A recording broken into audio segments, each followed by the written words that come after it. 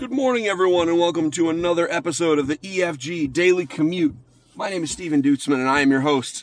I am also the founder of EngagedFamilyGaming.com. That is a website on the internet where parents like myself and my co-hosts come together to give everyone the information they need to get their family game on. This also just happens to be my ride to work. So I am, it's a slow news week. Man, this is the slowest it has been for family gaming news, as I can remember it, even leading up to other E3s. Now, normally there is a dip because, right, at this point, E3 is 2 weeks away. So, unless there's a leak or, something like that, and those are usually going to happen like a couple of days before E3, but unless there's a leak, nobody's making announcements right now. And the reason for that, it comes down to the fact that why would you announce it now and kind of steal your thunder when you need all your ammunition for during E3?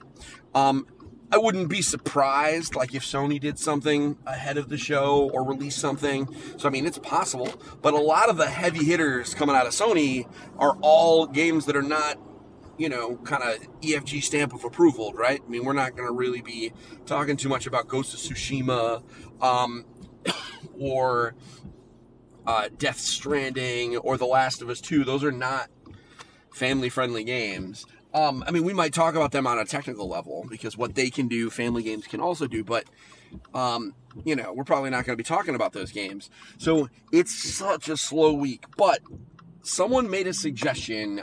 We did an E3 predictions.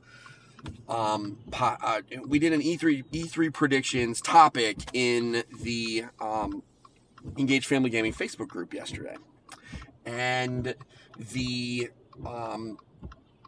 I thought it was great.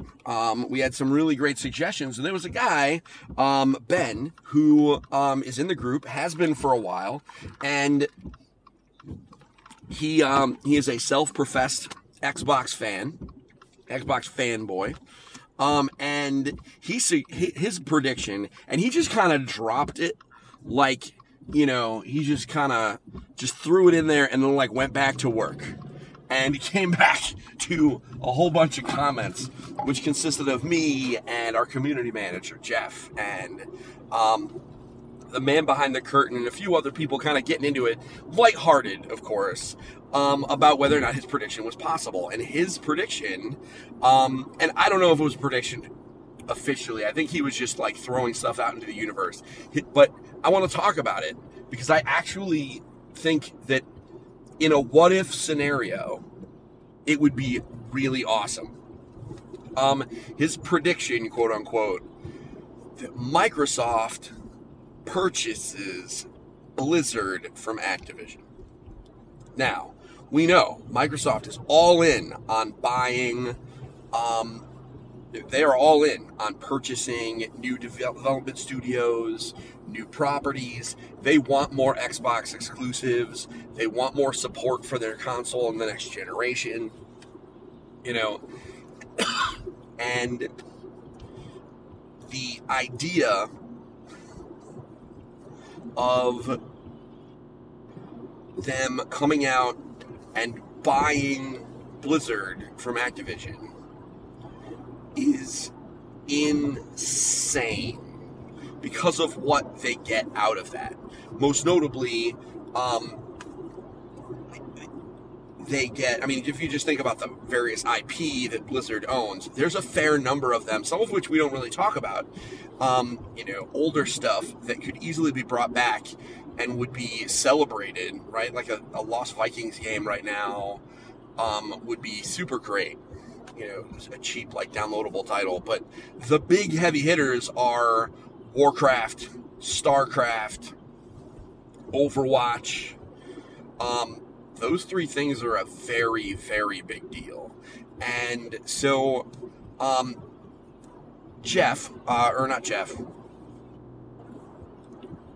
Jay, one of our super fans, who is in the community, made a comment, because immediately the man behind the curtain was like, nope, never possible. It's too much. And, it's not something that they would be able to buy. Blizzard's not looking to sell. I mean, I want to counter that. Blizzard doesn't really have a choice. They're owned by Activision. Activision, if they could sell them, theoretically. I mean, I'm sure there's a little bit more to it than that, but the fact that they're not actively interested, out there looking to be bought does not mean that they can't be. I doubt Ninja Theory, before they were purchased by Microsoft, was like sending out letters, right? They were approached and there were negotiations. This could be the same thing. And Activision really wants to build pillars, right? Like, they want games to come out constantly, and Blizzard does not do that. They don't put out games all the time. So Activision Blizzard really doesn't, or Blizzard itself doesn't really fit in with what Activision does. Activision wants to put out 3 or 4 games a year that are the biggest games of the year. That's it. And Activision doesn't do that. They do things, or Blizzard rather doesn't do that. They do things relatively quietly. They are obviously profitable. However, that's not their MO. They take a long time to put out games. And we know that there have been problems because there was all this shakeup over there relatively recently. So I think that possibility is there. I mean, do I think this is going to happen? No. But this is a what-if scenario. So let's just pretend that it happened. Let's pretend that at E3 this year, Microsoft comes out, throws up a Blizzard logo, and announces that they purchased Blizzard from Activision. And they take ownership of all of those properties. What could they do with them? First, they own Overwatch, which means they own the Overwatch League. Microsoft has the ability to help run that and help manage it. Everybody could, they could make Xbox the official platform of the Overwatch League. That is marketing in and of itself. And they could continue the development of Overwatch. I think people are ready for, I think the primary game Overwatch is due for some updates. I think Overwatch is ready to go free to play, and I think Microsoft would be smart to do that. Set the game free to play. Give everybody that bought it a whole bunch of, give them 100 loot boxes or some crazy stuff. The game needs to go free to play. And the best thing they could do is support it with a battle pass and an app store and a shop, just like Fortnite does. Literally just take it and support it just like Fortnite does. And I think Overwatch would do great.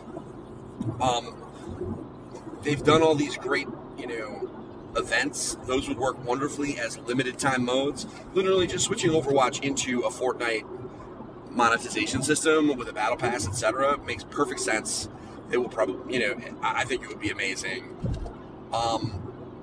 And so I think that's what they do with Overwatch. World of Warcraft is a little bit different. That game is thoroughly entrenched on PC, but there's a couple of things going on. Number one, in spite of the fact that it's never been bigger, I think that there is something to be said about the influx of players that it would get if it were to be brought to consoles. And I think that it is time for World of Warcraft to be brought to consoles. Final Fantasy XIV does wonderfully on consoles. Elder Scrolls Online does wonderfully on consoles. World of Warcraft obviously would be a little bit more complicated. However, they could set that team to work on creating maybe they could have, they could figure it out and, redo the interface and the controls, etc., to make the game playable. And realistically, in a lot of cases, there are fewer abilities now that people are using. So in the beginning, you had a full toolbar and you were rotating through 8 or 9 abilities. It's not so much that way anymore. So I think that it is possible. Maybe they have servers specifically for console players. That I don't know how they do that. But the thing about the Xbox is it has mouse and keyboard support. So the reality is they could just release it and let you use your mouse and keyboard. And I think that would provide a influx of players that it needs, but also, that's revenue, right? I mean, it's never been bigger, at least around the time of these expansions coming out. Like, there are a ton of people that come in, play the expansions, hang out for a couple of months. We've talked about before in our episode a couple of last week, I think, about WoW Classic, that WoW Classic has the option of maybe it'll keep those people around for a little bit longer, give people something to do in between patches, right? There's certainly going to be a community that'll latch onto that. I think increasing that group of people that come in for every expansion, because now you can buy it on console, would make total sense to me. Realistically, though, that doesn't require Microsoft to do that. Activision could do that at any time. Obviously, it would take development time. I mean, this would not be free to bring them to consoles. But I think that there's a world where that happens and that it is wildly successful. The rest of it, right? I mean, Microsoft, again, we're going with the what if scenario. What if Microsoft purchased Blizzard? StarCraft and Warcraft, they're real-time strategy games. Real-time strategy games do terrible on consoles, full stop. However, again, Microsoft has the next Xbox, the current Xbox has mouse and keyboard support. There's no reason to believe that the next one won't also do that.